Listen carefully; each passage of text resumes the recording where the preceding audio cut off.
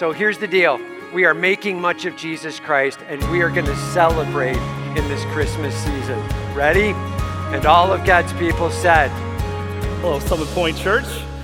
I am Mitch Tucker. I'm the high school pastor here. A few weeks ago, Pastor Tim, he texted me and said, hey, Mitch, you know what? I think in a couple days I'm going to go through some COVID, and so I want to need you to preach for me on December 27th. It was actually a couple days before he started to feel symptoms, but for some reason, he just kind of knew.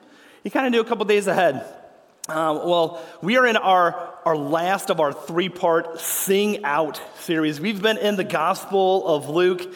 And the first week we had Pastor Tim up on the screen. Last week was Pastor Steve McGinnis, and we were going through some of the songs. Sometimes we call them the Christmas songs that Luke has in the first couple chapters of his gospel. The first 2 weeks, the songs were about the before Jesus was born, and today we're going to be in Luke chapter 2. We're going to start in verse 22, and this is after the birth of Christ. And here's the last Christmas song that Luke writes. So, church, let's dig in. Here's our first of 2 points here today. The first point is this: wait on your King who has a plan. Wait on your King who has a plan. We're starting here in verse 22. It says this: and when the time came for their purification according to the law of Moses, they brought him up to Jerusalem to present him to the Lord. As it is written in the law of the Lord, every male who first opens the womb shall be called holy to the Lord. Let's just pause right there. Let's go back and we'll start to walk through. So when the time of their purification came according to the law of Moses. I spent a lot of time in the Old Testament this past week. Two really important chapters. All right, Exodus chapter 13 and Leviticus chapter 12. If you want a little bit of light reading later on this evening, Exodus 13. All right, and Leviticus chapter 12. It has a lot of details, and it has all these details of the law. So where we're at now, Jesus was born. 8 days later, he was circumcised. That's the verse before that. Now we're on day 41. Day 41, Joseph and Mary, they get up. They're still in Bethlehem, and they know what's going to happen on day 41. They're, according to the law of Moses, all right, they're going to take the 5-mile hike back up to Jerusalem. They're going to come into the temple, and they're going to present their firstborn son back to the Lord. Holy, that means set apart. It's given this beautiful gift of this beautiful newborn and first son back to the Lord. Say, thank you so much, Lord, for this awesome gift. He's back. He's going back to you. He's going to serve you with his life. It's an incredibly special time. So they take this 5-mile trek up from Bethlehem to Jerusalem. And then they get to verse 24, and it says this: and to offer a sacrifice according to what is said in the law of the Lord, a pair of turtle doves or 2 young pigeons. So this was part of this special presentation back to the Lord. But before we get there, let's just take a little time out here. One of the things that I did this past week is I went back. I have 4 sons, and I was remembering 41 days into my firstborn son, Mason, and what did that feel like? How exhausted were we? And I'll be honest, it was just it's kind of a blur 13 years ago. But I can look back at pictures. The day that my oldest son, Mason, was born, I had a full head of hair, and by day 41, I looked like this. All right? That's not the detail that we have here in the text, but Mary and Joseph, they've got to be tired, right? This is day 41. They went from 0 kids to 1 kid, and they've got to take 5 miles, get up to the temple. Well, one of the things that they were supposed to do is they were supposed to purchase a sacrifice. Now, Luke, he leaves out what was probably you can call it the first option. The first option was to actually purchase a year-old lamb along with 1 turtle dove or 1 pigeon. But Luke, he skips that, all right? Because he knows that Mary and Joseph, they don't have the money for a year-old lamb, all right? So he walks them past the new car section and gets them to Budget Lane, all right? Budget Row. And if you've ever spent some time in some of our bigger cities, Chicago or New York, and you've been in amongst the pigeons, one conclusion you quickly come to is there's no way that these dirty birds can cost a lot of money. They are the pennies of the sky. And so they choose either 2 turtle doves or 2 pigeons. And then after this, the scene shifts from the things that they're doing according to the law. Because remember Matthew chapter 5, right? Jesus came not to abolish the law, but to fulfill it. And even when he was an infant and he physically could not do all the things to fulfill the law, his earthly parents were stepping in and doing everything that was prescribed in the law of Moses.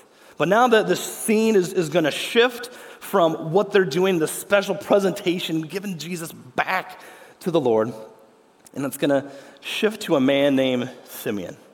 Now in verse 25 it says this, "Now there was a man in Jerusalem whose name was Simeon. And this man was righteous and devout, waiting for the consolation of Israel, and the Holy Spirit was upon him." Now, to be honest, we don't have a lot of details of the life of Simeon, but there's 4 things just in this one verse. 4 things that are going to be crucial to understand a little bit about who this man Simeon is and what motivates him every single day. The first one, it says that he's righteous. He has this reputation of his character, right, reflects God. He has godly, consistent character. That's how he walks. That's how he treats people. That's what he does. All right, he has this consistent, godly character. The second description is the word devout, right? This is the Greek word eulabes, right? So eulabes, what that means is that he clings fast. He holds fast. And what does he hold fast to? He holds fast to his God. He clings to his God. That's his hope. That's his purpose. He clings to his God. He also clings to God's promises. And this is the third thing. One of the promises is that he's going to send the Messiah. He looks and he's eager for the consolation of Israel. He's looking for the Messiah, the Redeemer, the Savior of nation Israel. He looks for it. He's hoping in that.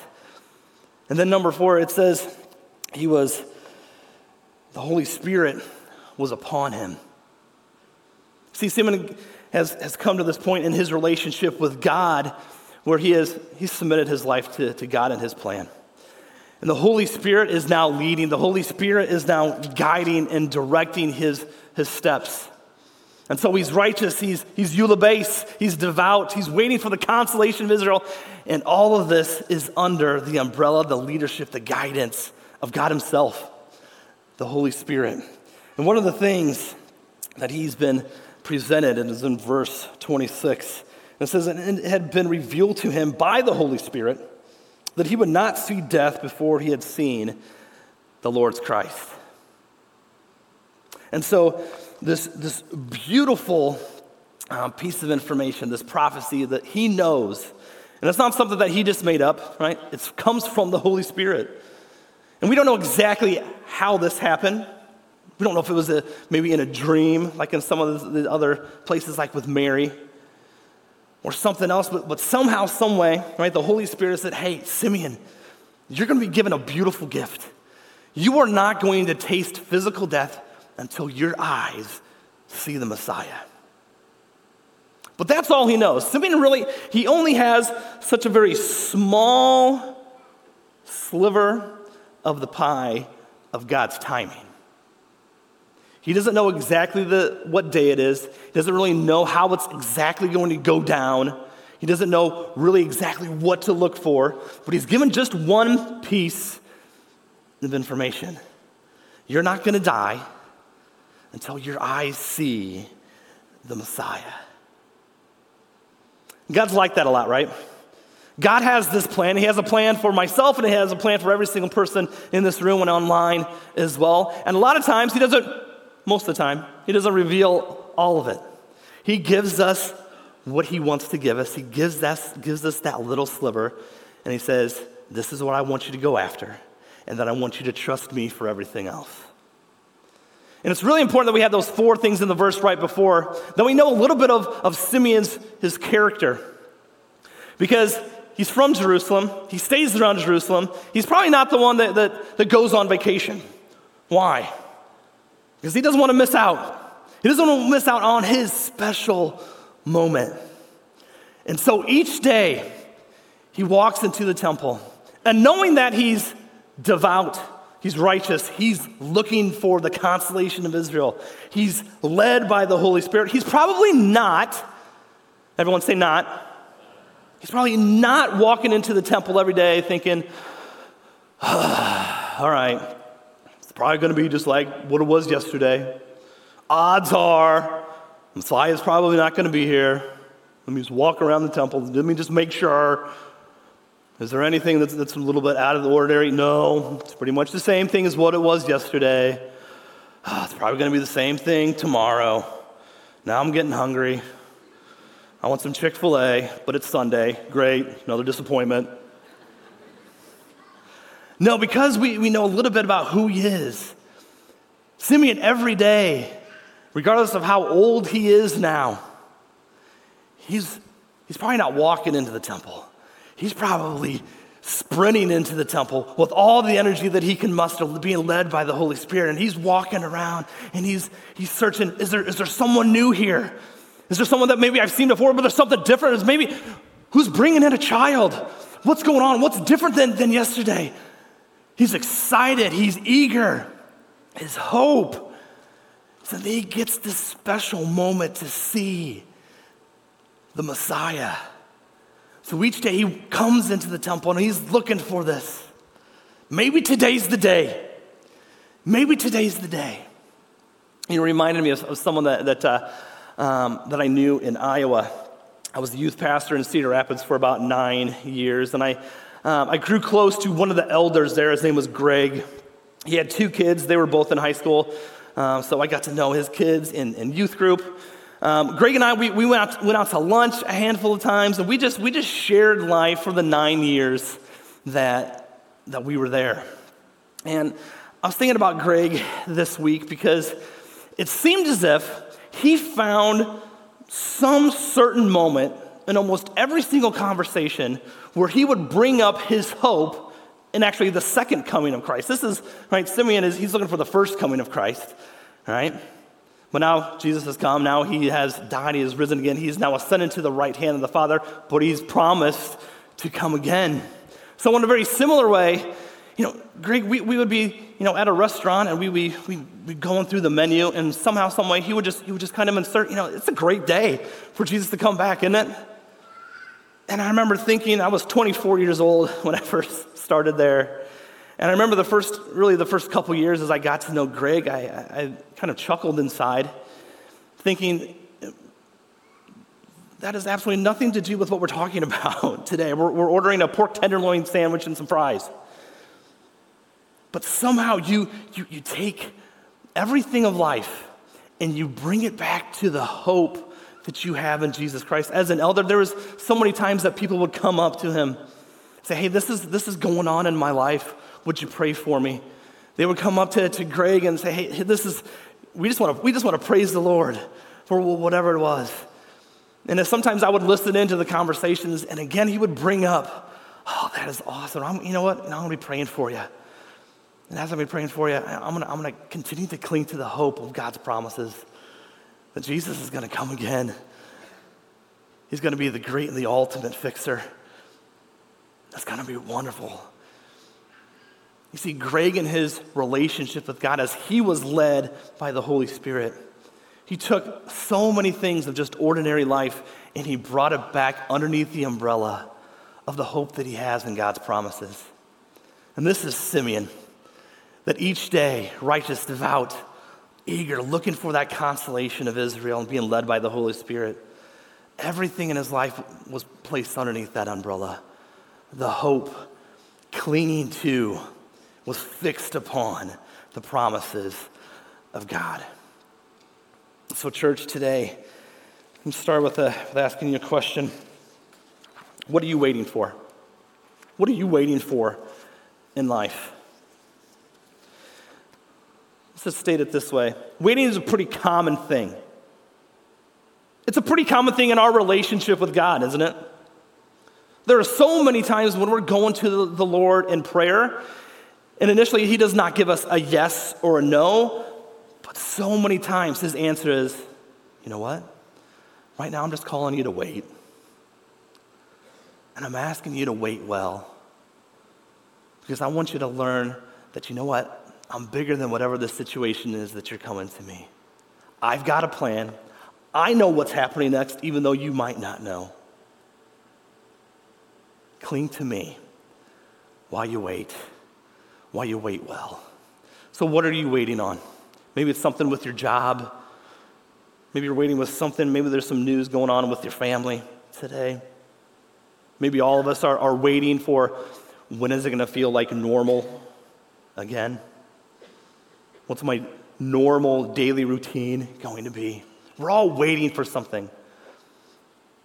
So as we all think about, and really just bring this to the Lord right now, because I don't want to move on until you have something specific that you are waiting for. So just bring that to the Lord. While you're doing that, I wrote down three things that we can learn from the life of Simeon of how to wait well, right? 3 things, right, to bring to the Lord in order to wait well. Number 1, all right, write down this: ask for patience.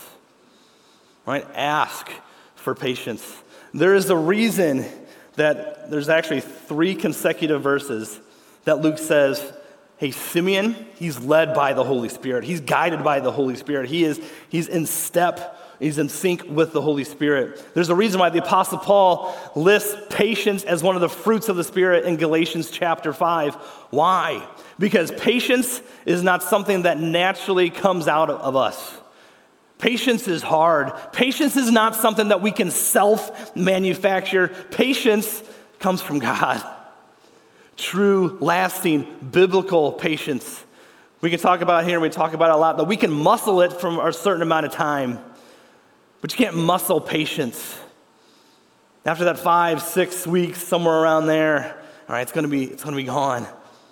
And so we ask for patience, knowing that we're not naturally patient people at all. It's continually submitting your life before the Holy Spirit. So that's number 1, asking for patience. Number 2, we could probably write a lot of different words, right? I settled in the word eagerness, right? Simeon was eager. Again, from what we know of him, he was probably not walking into that temple and is thinking, oh, okay, odds are it's probably going to be just like what it was yesterday, with disappointment after disappointment after disappointment. But no, he was excited. It says he was waiting. He was eagerly expecting the consolation of Israel. You know, I was reminded of one of my sons, pretty much the last month leading up to Christmas and really Christmas break from school. And I noticed a change this year. Because most years, as I'm driving my kids to school, his vocabulary, his demeanor would be something like this. It's 30 whole days until Christmas break. There's 10 entire days of school that we have to go to. But, you know, as he's just getting a little bit more mature, and growing in his relationship with the Lord, right, his vocabulary started to change this year. And it was the same amount of time, 30 days, 10 days, but it was, there's only 30 more days until break. Just 10 more days until we're done with school, and then it's Christmas break. It was the same amount of time, but a completely different attitude, a completely different excitement and eagerness, anticipation of what was going to come next. All right, so number 1, asking for patience. Number 2, eagerness. And here's the last one. All right, submission to God's timing, not yours. All right, submission to God's timing and not yours. We already talked about Simeon. He received just that small little piece of the pie. Didn't have all the details. Didn't have the exact date. Didn't have the exactly how it was going to come down. But the lack of details, it forced Simeon to daily stay fixed upon his God. The lack of the details, it forced Simeon to every day seek and cling to the hope and the promises of God. So church, what are you waiting for? Did you get that specific thing yet? Thinking about it? Well, as we continue to learn how to wait well, part of waiting well is worshiping well. And that gets us to our second and final point here today. Second point is this: worship your King as he unfolds his plan. Worship your King as he unfolds his plan. We're right back into verse 27, and it says, and he, that's Simeon again, came in the Spirit. That's capital S. Again, here it is again. Right? Simeon was not a man who was just doing it on his own strength and his own ability, his own intelligence. But he had submitted his life to the Lord. The Holy Spirit was guiding him. It says, and he came in the Spirit into the temple. And when the parents brought in the child Jesus to do for him according to the custom of the law, he took him up in his arms and blessed God and said, and we're about to get to the song. But before that, I'll be honest, I read those two verses, and sometimes I read it through the lens of 2020, and I freak out a little bit. Because what the text says is that Simeon, he goes into the temple, and he automatically knows, oh, something's different today. Something's different today, and he knows, boom, as he's led by the Holy Spirit, it's today. Today's the day I've been waiting for. Today I get to see with my own eyes the Messiah. And he watches Joseph and Mary, and they're doing all the things that are prescribed according to the law of Moses. And he sees the baby Jesus, and he goes, and it seems as if he just takes the baby into his arms. If I'm Mary and Joseph, I'm like, all right, security, this man just took my baby. Maybe it's a little bit more common back then, perhaps for just an older individual just to take your baby. We don't have those details, but he goes and he takes, and literally, put yourself in his shoes. He's holding in his arms the Savior of the world, the one who he's been waiting for. This was his moment. This was his precious gift. And he looks at this baby. And he does not say, oh, it's about time. I've been waiting for so long for this moment. He doesn't say that at all. He doesn't think about the disappointment, all the days that came before. He goes straight to praising and worshiping God for this beautiful moment that he's been waiting for. And he says this song. It says, Lord, now you are letting your servant depart in peace, according to your word. For my eyes have seen your salvation, that you have prepared in the presence of all peoples, a light for revelation to the Gentiles and for glory to your people, Israel. First line, he starts out with the word or the name Lord.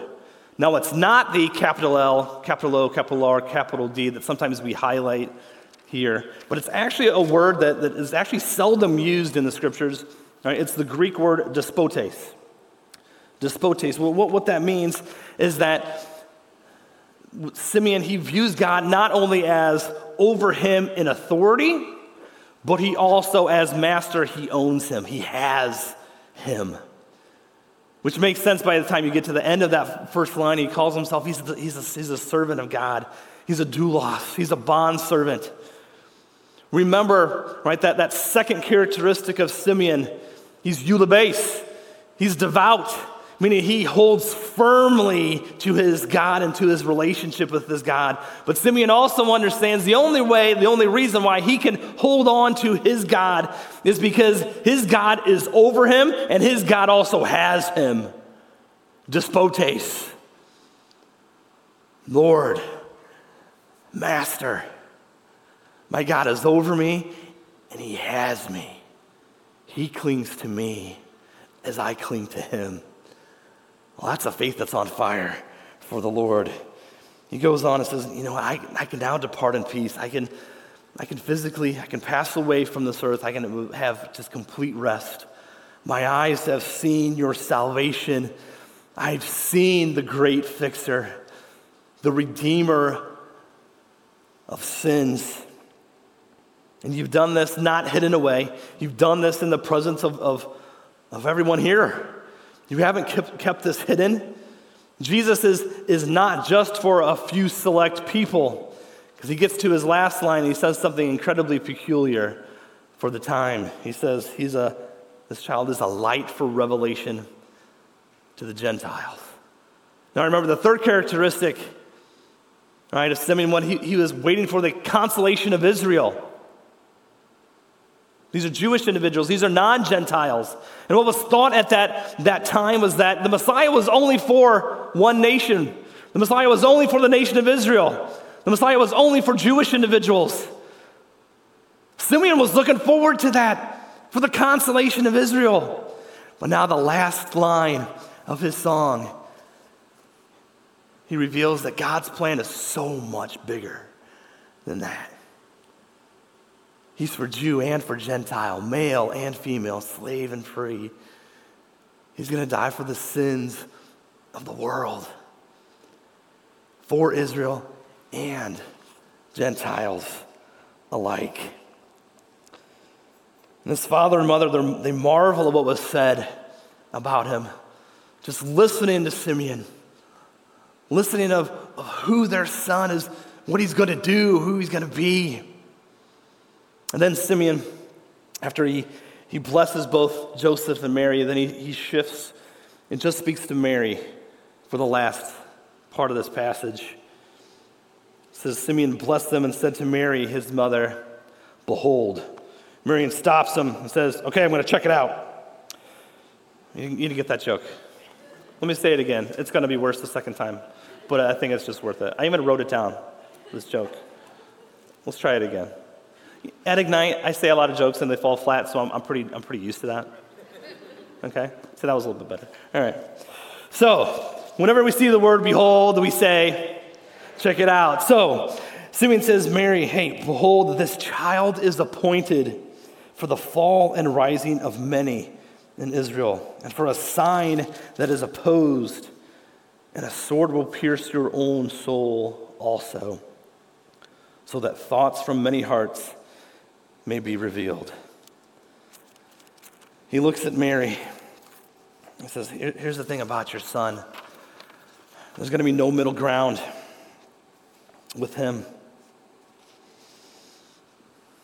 People of our own nation are going to look at him. Some of them are going to reject him as king. We're going to reject him as their Lord, and they're going to fall.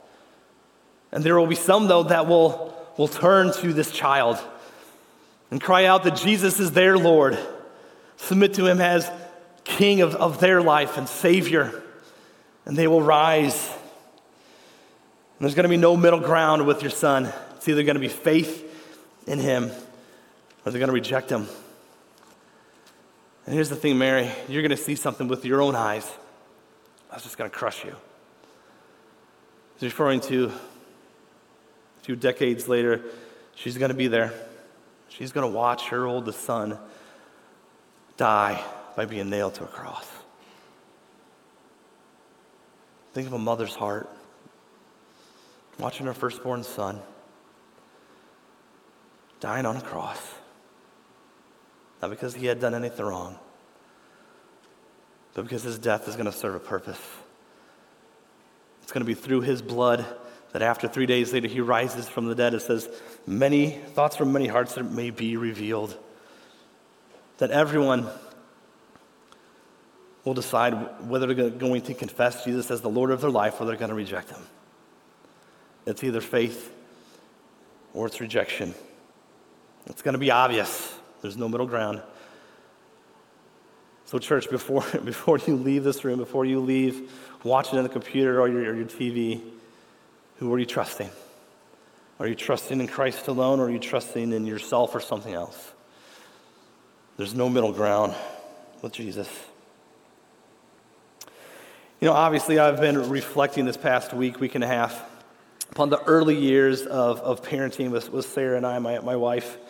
And there'd be a lot of times later on at night we would put our oldest son to bed, or as we kept on having children, we'd set them to bed, and then we'd come downstairs and we would do what we typically perhaps would have done before we had kids, and we would put on a movie.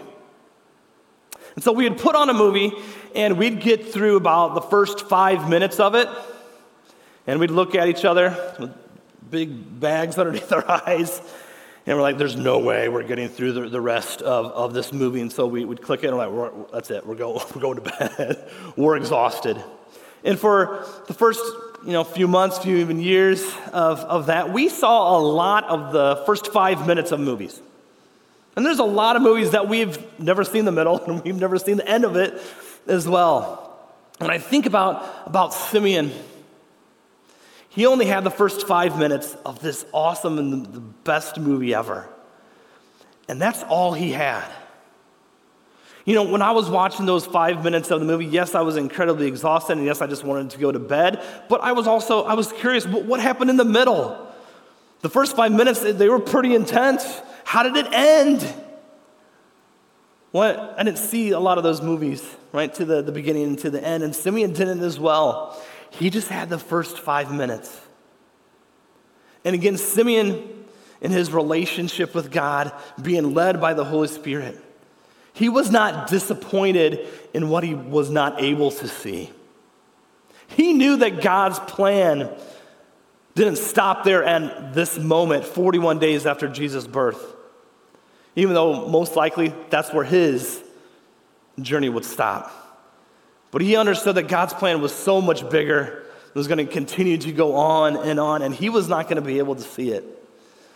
But he wasn't disappointed in all the things he didn't know, all the things he didn't participate in, but Simeon was just overjoyed, completely satisfied, completely fulfilled in just that one moment that he had to look upon the Savior of the world.